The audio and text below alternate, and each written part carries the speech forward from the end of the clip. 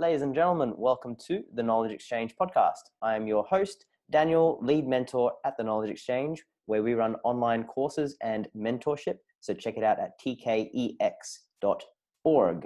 I'm joined today by pain science advocate. He is Trevor Barker. He has been well known amongst the Pain Revolution crew. He's an advocate with some great content, and I'm keen to dive into his own personal experience. The more that we learn about the lived experience of those experiencing pain, the more that we can appreciate the subtleties and the impact that pain can have on a human. So Trevor, thank you so much for making the time for us today. Well, thank you, Daniel. It's just lovely to spend some time sharing my story and thinking about how pain science helps us navigate having a life and managing pain. Awesome, Trevor. So for those who don't know you, what is your story? Well, that's a really good question. And for me, I think it's really important that when we talk about pain, we get to understand a person's journey and their story, what lies behind what's going on for them. And for me, I was born into a reasonably middle-class family in Melbourne, in Ivanhoe, and I grew up really with a brother and a sister in a family situation, and I had my first real experience with pain probably just growing up, being young, and getting hurt by neighbours, getting abused, and not having anyone to share that story with. I held a lot of the pain inside. And then I moved on. A lot of stuff was going on inside me that I had no space to share it with anybody else. And when I was about 15, I started an electrical apprenticeship. So I started to get into building, being involved in the construction industry.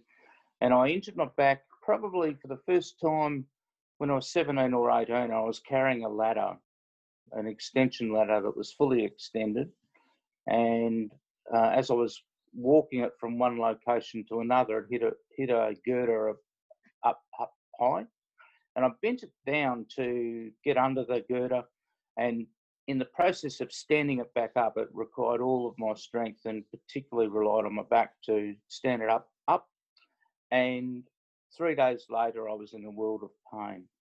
My initial response to that was to go off to the doctor and again, not tell anyone. So this was an interesting continuation of that background.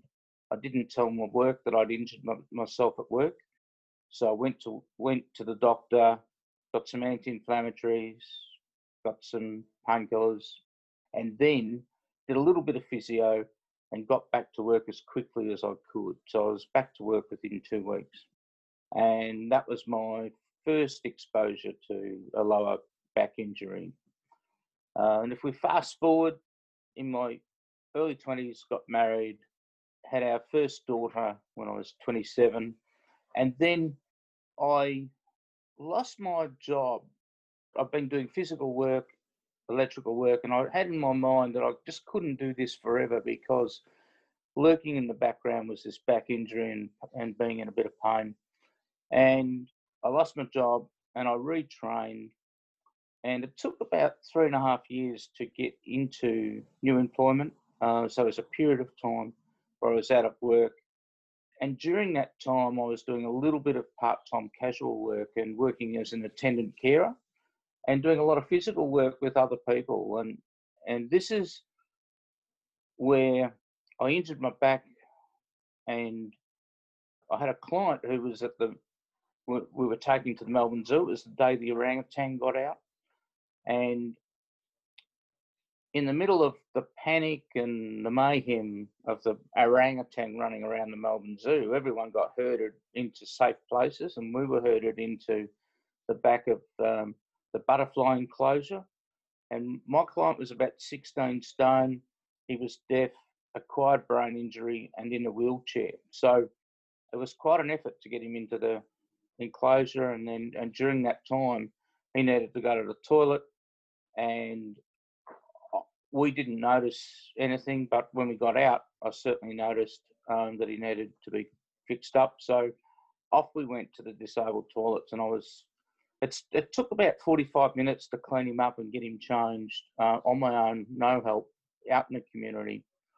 And at that stage, he'd become quite, I've had enough of this. So we decided to go back to the hospital where he was living, and off we went. And the taxi broke down on the way back to where he was living. So that required me to transfer him out of the taxi into his wheelchair. And it was in Northcote, which, for anyone that knows Melbourne, Northcote's an inner northern suburb with bluestone, cobblestone streets and gutters. And so the wheelchair was quite rickety on the wedge between the taxi and the gutter. And my client basically gave up on the transfer halfway out of the car and started to fall forward. So I grabbed him by the shoulders and yanked him back onto the chair, but I was leaning forward, and that I felt this tearing, ripping sensation in my back, and that was quite a serious injury. I was off work for 6 months. I was getting a lot of physiotherapy, taking medication, and I went back to work. It was in a day where people were being encouraged to go back to work as soon as possible after an injury. I hadn't quite recovered, and the very next day of going back to work, the client had a fall, and I picked him up, and in that process, really injured my back badly, and I was back into a lot of pain. And at that stage, my go-to way of managing pain was to rest and to put hot water bottles on my back. Try to avoid movement, try to avoid flare-ups, and become quite protective of my whole self. And I just started slowly get into a space where what I was trying to do was to understand my injuries, understand what was wrong with my body, and find a pill to fix it. And the sort of treatment that I was getting was massage therapy, physiotherapy, manipulation, trying to keep my back a little bit supple. And I started to notice that instead of the pain that was in my lower back in L3, L4, it was starting to sort of become spread out over my back. And over time, over about, I reckon, 5 years, it got to a point where pain wasn't just in my lower back, it was all over my body. And for me, that was about the fact that I've been protecting myself and not moving, and that generalised sense of pain instead of just being specific. So by this time, I'd really locked myself into persistent or chronic pain. And I was really on a maintenance program with the health professionals that I was seeing, just getting treatment in order to stay at work, to keep a little bit mobile, and to try to manage pain. And around that time, I guess I was probably my late 30s, early 40s. I'd been in pain for quite some time, and I'd moved to a job as a social welfare officer. So I was doing a lot of counselling and support for people. And the stress that I was experiencing at home was starting to get wind up and get bigger and bigger. And so there was quite a bit of stress in my life. And my relationship at home with my wife was starting to break down. And I was trying to get help for that. And to tell a long story short, at the end of that breakdown of that relationship, stress was off the scale. It was really, really bad. And my pain was really, really bad. And I'd gone from just to a point where I was resting as much as I possibly could. I'd seen lots of different clinicians, lots of different modalities, given them their very best effort to fix me. And I was at a crossroads at the breakdown of my relationship, just thinking to myself, wow, you've given all of this a go, you're on opioid-based medication, you're on nerve pain medication. Instead of just L3, L4, I was now getting nerve pain in my legs. Neck was really bad. I used to have a standing joke with my massage therapist that sort of captures what my thought process. And when she'd ask me, how are you today? My standard response is, my nose is okay today. And that really highlights the fact that pain by that time was all over my body and none of the medication was touching it. I was getting into a stage where sleep was becoming a real problem. I was lethargic and tired.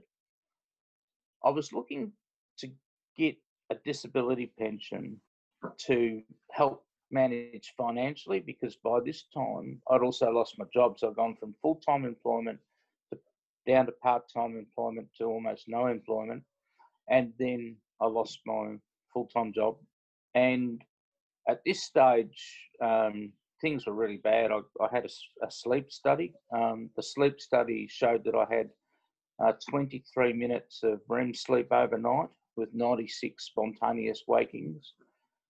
And sure, it was a bad night, but it was a night that I'd probably have 2 or 3 times a week, and the rest of it was pretty bad. So even by this stage, the opioid medication wasn't helping me to sleep very well either.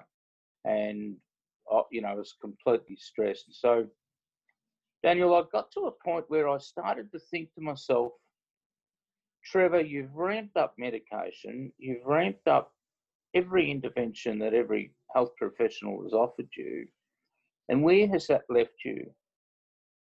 It's left me in more pain. It's left me without a job. I'd lost a lot of my social connections through work and extended networks because of the fact that I was now quite isolated. I'd lost my marriage, and I started to develop a plan B in order to try to manage life. And the plan B tells you a lot about my mindset at the time. Plan B was to sell everything up and go into a retirement village with a nursing home attached, because I couldn't see myself having a life living on my own with low levels of pain. The only thing I could see was, well, you're going to end up in a nursing home. You might as well start the process of trying to manage life in a confined small space. And there you have it. So that was a pretty significant point where I started to formulate this plan in my mind. And it was at around that time that I met a friend who I hadn't known for a while, but I knew that he had far worse injuries than me, and he'd been off to a pain management program, the Albury-Wodonga pain management program, and had a change in his situation. And I asked him about the program. He told me a little bit about it, and I thought to myself, well, mate, you've given the medical world every opportunity to fix you. It's left you in a really bad space.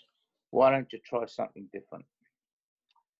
And I went along to the program.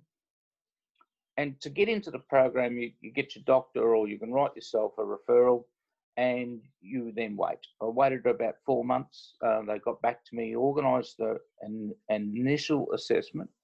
And that's about a 4-hour process where they get your story and they test everything. And very interesting thing happened in the assessment, because I was failing absolutely everything that they asked me to do.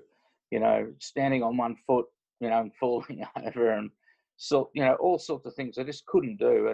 And then they asked me to put my 2 arms out and hold them up for as long as I could. And I just cracked a wry smile, because I've got a black sense of humour. I said, here we go. So out my arms went, and I just held them up. And the OT that was testing me got his stopwatch out, and then he started shuffling his feet and thinking, after 10 minutes, he said, Trev, you've broken every record. You you're meant to keep your arms up there for as long as you can until you drop, and I can see you're nowhere near dropping. So let's call it quits. And the reason for that, it sort of put a little hook in my mind that was really important and significant, because here it was something I could do now. How is it that a bloke that could not move could hold his arms up forever? Well, the simple reason is my context. I played the flute, and I've been playing it for 40 years, and to play the flute, you hold your arms up. And here I was using the muscles in my arm, and it sort of told me that maybe this thing of using your body there's something in this. So a week later, I got into the program, and I went into the program with the mindset of, I've given everything else a go. I'm going to give this a go, even though I think that it's rubbish. It's not going to work, but I'm going to give it a go. The program has a lot of movement, has a lot of education, but it's education when they talk about mindfulness, for example. They might talk about it for 5 minutes, and then you do it for an hour. So right through the program, you're starting to change how you approach life, how you do things. And I started sleeping better. I started coming off my medication. I started to understand that, one of the important things is that pain is not a good indicator of tissue damage. Now, that was a fresh concept to me, because here I was thinking that if I move, I'm going to wreck my back, and because I'm getting all this pain, so I'm going to have to stay still. And that protective self was really putting me into a place of chronic pain. So the education I received helped me to change how I approached life, and I started to switch from if you move, you're going to hurt yourself and injure yourself, to let's move, let's give this movement a bit of a go and see what happens. And I started to create a bit of safety around myself, understand what was important, what I could do safely, and started to change it up. And I went into the program unable to walk more than 200 metres, and now 4 years later I can walk as much as I want to, don't have pain. And the education that I received really helped me to make changes to how I did life, and I started to enjoy my woodworking, doing things, re-engaging with friends, relationships, volunteering, all of that sort of stuff really became a different way of doing life. And I discovered that by doing that, I could also have a life, and one with less pain. So that's a little bit of my story, really the context of getting into pain science and how it worked for me. Yeah, wow, what a journey. So you went from very much trying to find the source of your pain, and went through the merry-go-round of the biomedical fixing, curing, where's the pill to eliminate this pain. And then you had a step back, you took a step back and realized that, hey, you had lost a lot in your life in the process of trying to fix and get rid of the pain. So you were willing then to try something different, and you were inspired by a friend of yours from the pain clinic, and you took action, you took proactive steps into getting your life back. That's an amazing journey. And it's great that you had that shift from no hope whatsoever to you saw some hope ever since that endurance test. You realized that, hey, you could take some control back. Yeah.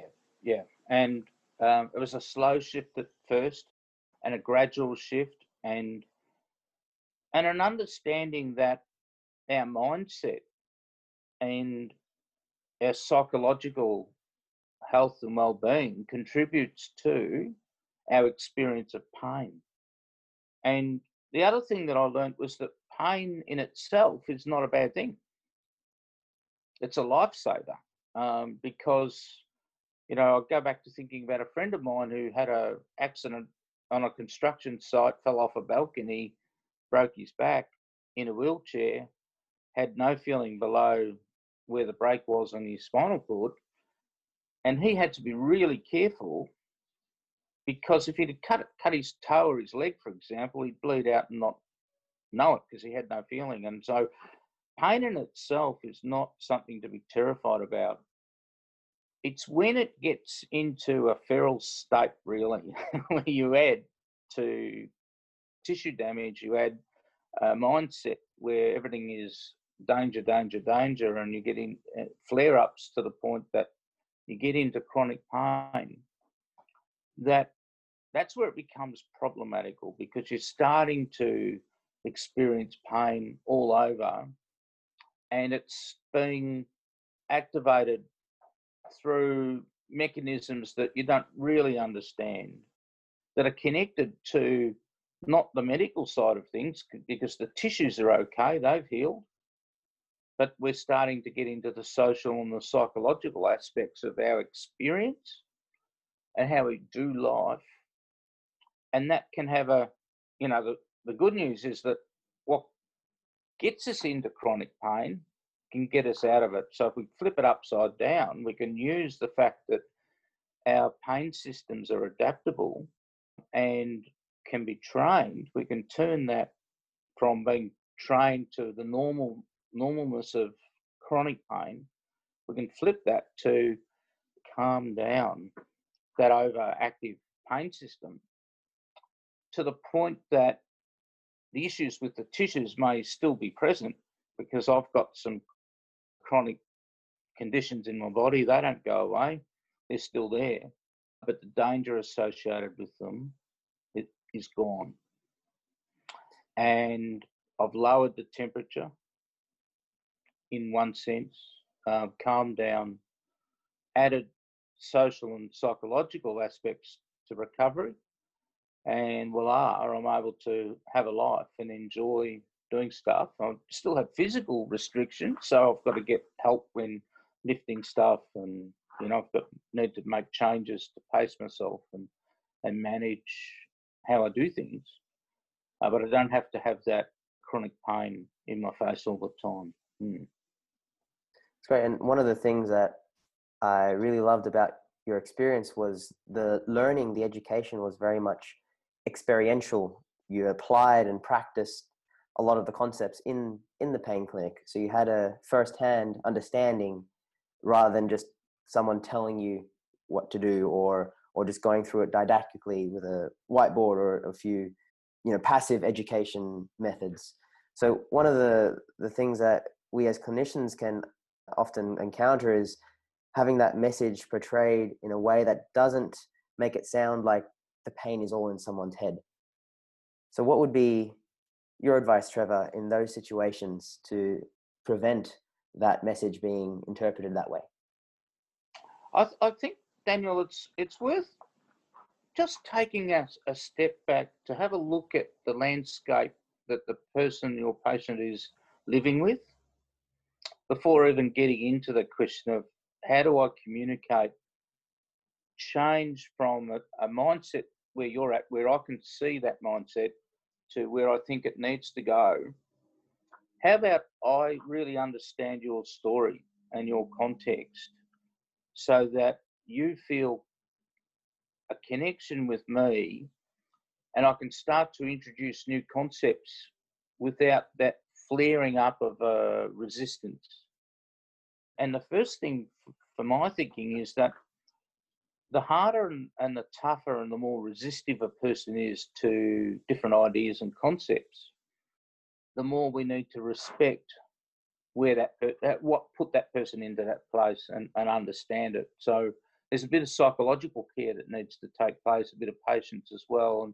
And that's the trick with clinical practice, is that you don't necessarily get that time.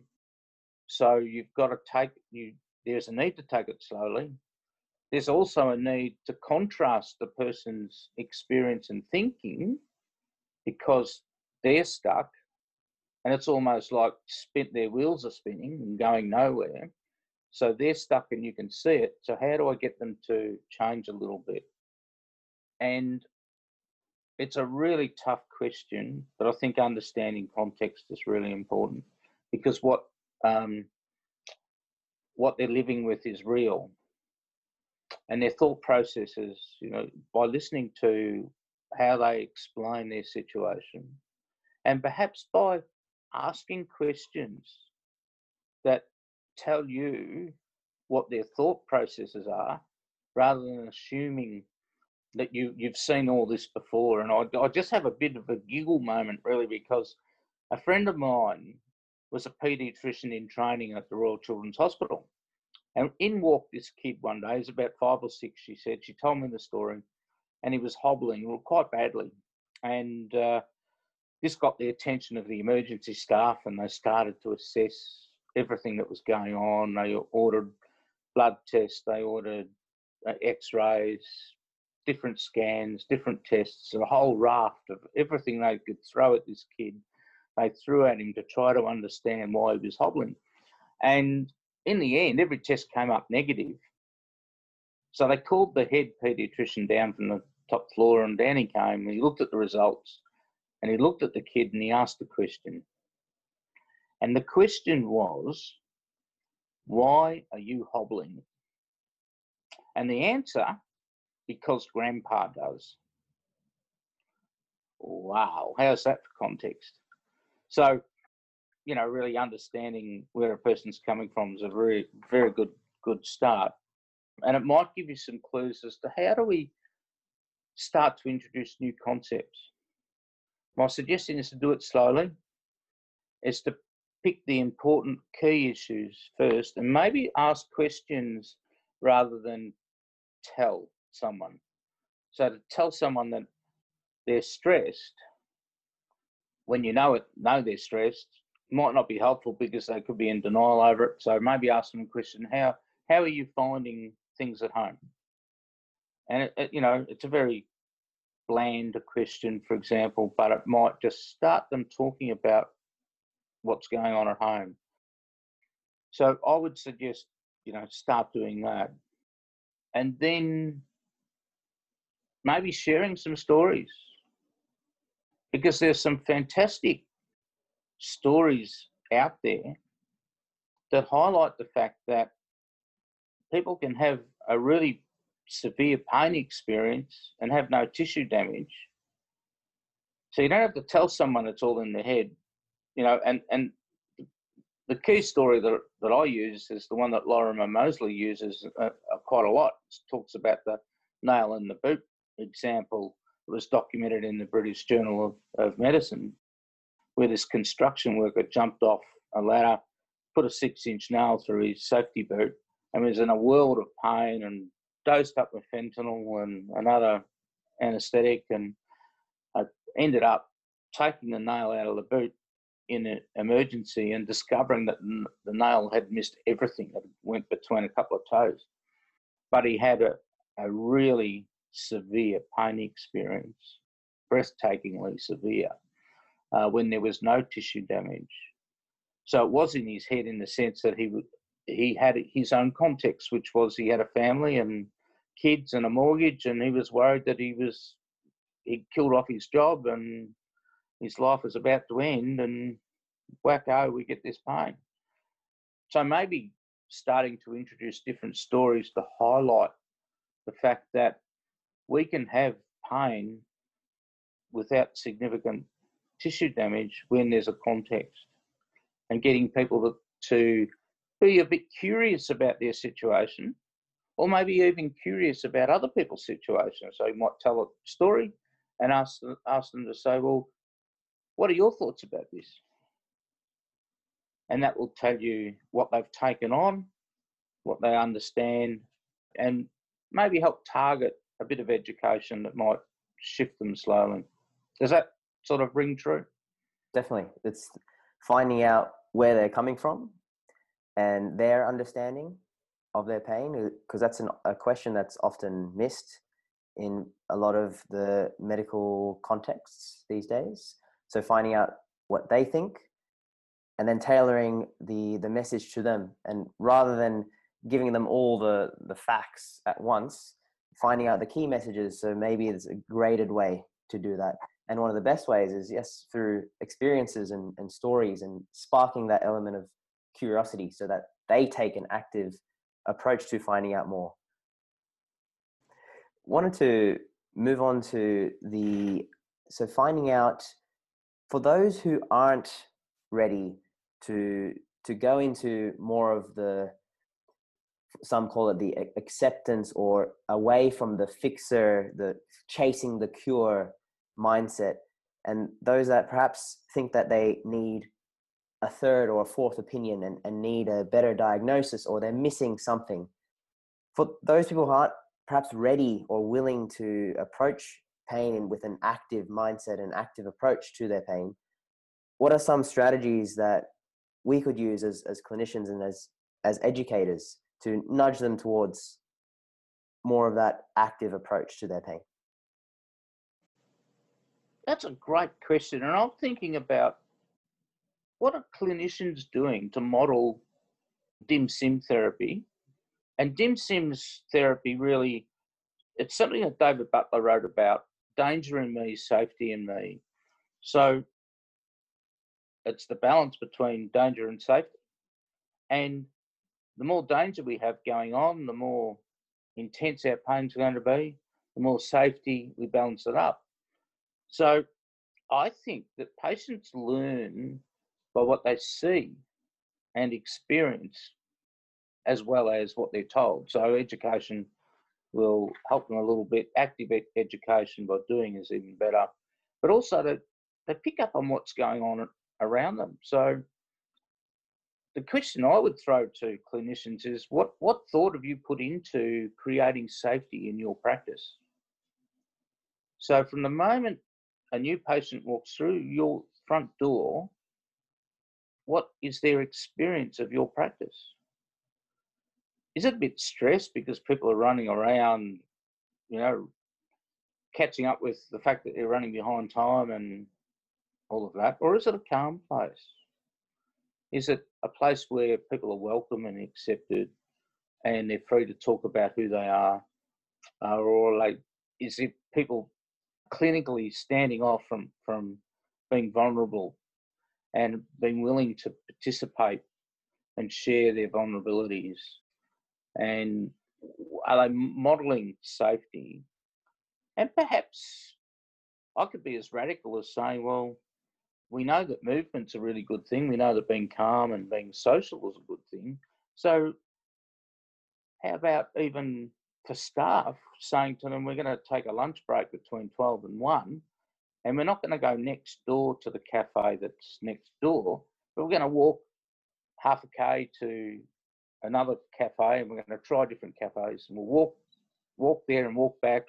We'll sit and have a coffee and lunch and a bit of a laugh. We might walk through the park on the way back.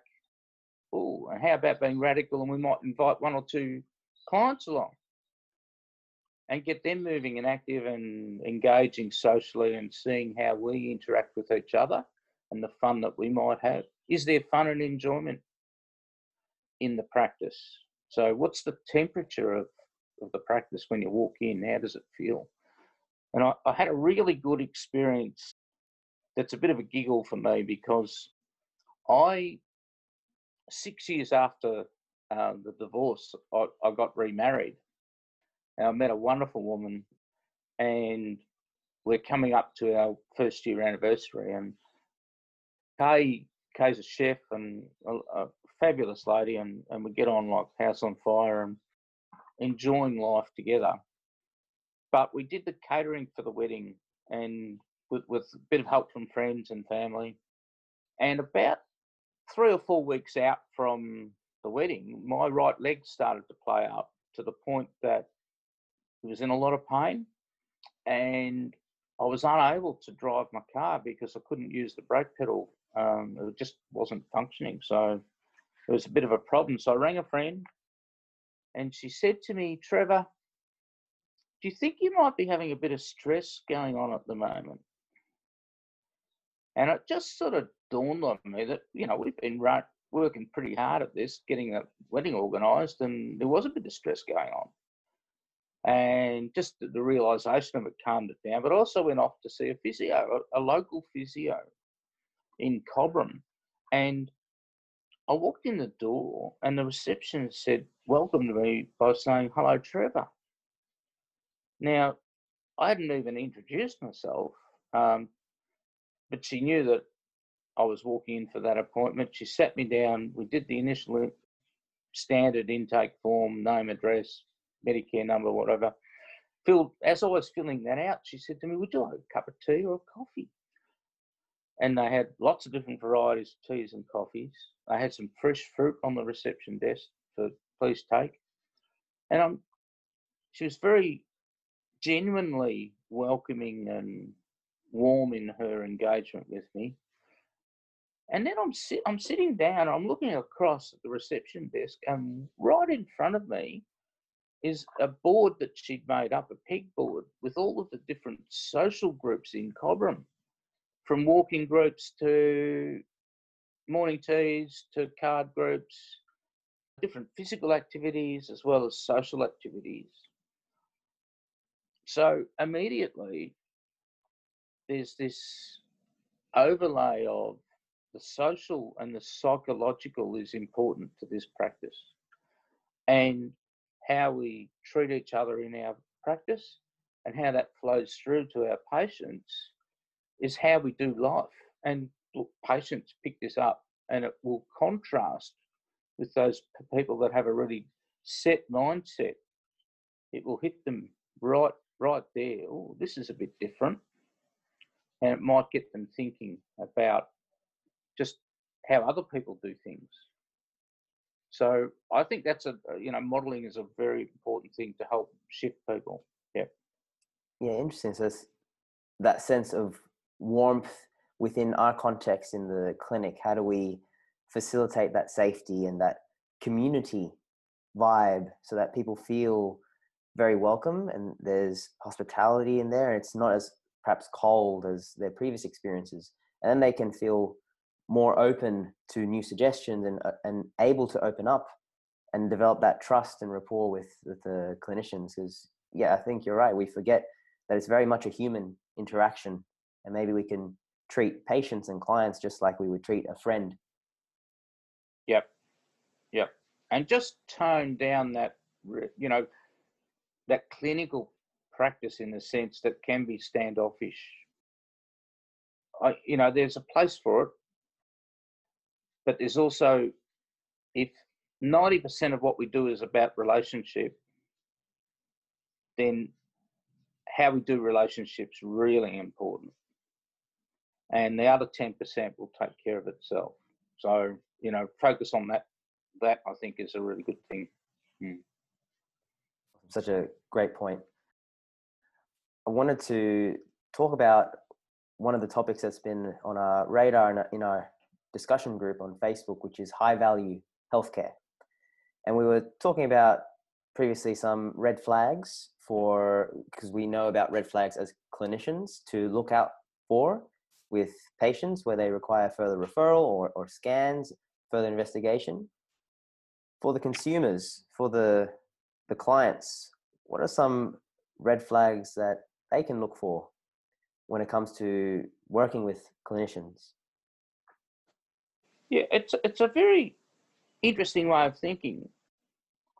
And those red flags are about, I'm wondering, is it possible for me as a consumer or a patient or a client to ask myself a few questions to point me in a better direction, to sort of avoid the minefield out there? You ring up a physio, you've got no idea what their experience is with pain.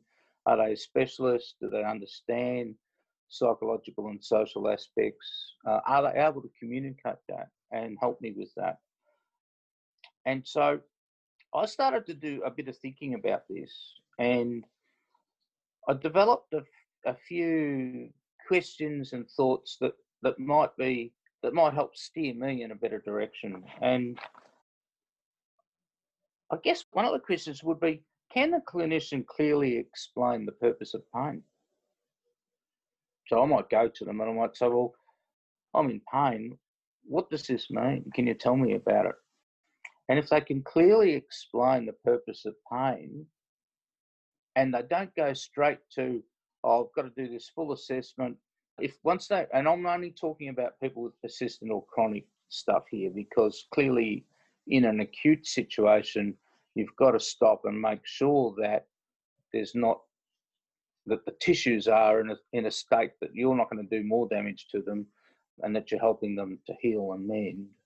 But if it's, we're talking about persistent and chronic pain, can the clinician that's talking to me clearly explain the purpose of pain in a way that I can understand it? That would be something. And can they explain the difference between acute and persistent pain? And quickly take that conversation from the medical to the psychological and social by talking about how persistent pain is influenced by what's going on around us in our context and all of that. Did they ask me questions to help their understanding of what's going on for me? And or do they present information in a way that they purport to be the expert? To me, that would be a red flag, because none of us understands another person's context until we take the time to start listening and understanding. So if you present yourself as an expert, then what will happen is that you'll go straight to the kid that's hobbling into emergency and do $5,000 worth of tests without understanding that it has nothing to do with the medical. Fascinating. And so another red flag or question I would ask myself is, what happens when they first engage with me? What do they do to create safety and a sense of welcome? If that wasn't happening, then that would be a red flag. If I'm not feeling safe and welcome, then that would be a red flag. And when I'm having my initial assessment, what are they most interested in? Do they want to know the medical side of my history? Or is it my story and the context that they're really interested in? And does it include questions, their initial assessment, that help them understand that story? Or are they purely focused on the medical side of the questions and the assessment? That would be a red flag if we're talking about persistent pain. Another one would be, how well do they cope with me asking questions? Are questions welcome? Or are they brushed over, ignored? Or I know better than you, I'm the expert. And how well do they cope when I challenge what's going on? So if I need to really understand at a deeper level and I start challenging and asking for more information, how do I cope with that? Do they become defensive, or do they welcome the opportunity to explain their approach and how that might assist in my recovery? And I think that's an important point, because there's some thought that, what does the clinician offer and what does the patient want from the clinician? Well, for me, I want their experience and a different approach, because obviously the one that I've been doing for the last 20 years didn't work. So I needed that to be contrasted, but I needed it to be contrasted through the lens of somebody understanding me. So having expertise is welcome, but how that's worked out is really important. Does it throw up questions of, oh, it's all in your head, or does it help me feel safe that I can journey with this person and start to step through what I need to step through to start getting well? And another question I wanted, how well are they aware of the importance of creating a safe place? What do they do, and what tells me that they're creating safety? It's not just the physical stuff, but it's the emotional safety. And how do I feel when I first walk through the doors? And what happens in the initial assessment to reinforce safety? For example, are you being informed about the purpose of each part of the assessment and given an opportunity to give consent or ask questions if you don't understand or feel uncomfortable? And are you done too, or are you part of the assessment? So I want to see every stage of an activity clearly explained, and for me to be given a chance and an opportunity to ask questions. And is what is happening rushed through in just a form ticking exercise, tick, tick, tick, tick, tick, without any information being provided? Because there's a bit of dignity and respect in the relationship building that's very important around creating safety. And if that dignity and respect is not there, then that's a red flag for me. Now, does the service you're seeing lay out a plan at the start, and it maps out what is the care? That are they working this plan out with me, and something that we're able to agree to? Or again, is it just something that's handed out? Another red flag is really around after the initial assessment. Am I confident that the service has a thorough understanding of the stresses in my life? And what has been their response to this? Did that response leave me feeling safe and confident that they could handle my emotional vulnerabilities and integrate that into the care that's been provided? Or did it leave me feeling that they were unable to grasp the importance of the challenges I face each day? And for me, I don't see it as a problem if I have lots of stresses that are difficult and complex to handle. And let's face it, if someone's in chronic pain and locked into that, they will have lots of things going on. It's, that's a given. And for me, it's okay that you, as say, a physiotherapist, don't have the complete skill set to handle that care or that part of it. But there is someone on the team that you can lean into, that I can go and see and start to unpack those challenges and find better ways of handling them. So is that part of the service? If it's not, then that's a red flag. That's great. There's so much of that, very much it's collaborative, I'm hearing. It's not so much we're doing something to the client, we're working with the client and being comfortable in uncertainty, not being the expert authority operator and more of the interactor, guide, coach. And how can we handle the deeper topics that come in with psychosocial elements, with emotional elements, and how do we respond to stress, and how do we then help and make that safety so that people can feel that they can express themselves and dive into more of the deeper story and the deeper side of the experience rather than just focusing on the surface. Yeah, and clearly in the persistent pain space, if a clinician's going straight to the medical and saying, I want copies of your medical files, I want copies of all of your results, and is just looking at wanting to understand the x-rays, order more pathology, all of that would be red flag, red flag, red flag, because frankly, I've had so many x-rays and CT scans and MRI scans, I don't need any more pathology done to me. So for pain, I need someone that can manage that, hear the story and help me through it, and help provide stuff to retrain that overactive pain system that's going on, because it is retrainable. And does the clinician understand what can be done to help nerves work better and all of that? So great to hear the insights from the patient's experience and seeing how we can incorporate DIMS and SIMS not only in our treatments but also in our context in our clinical space.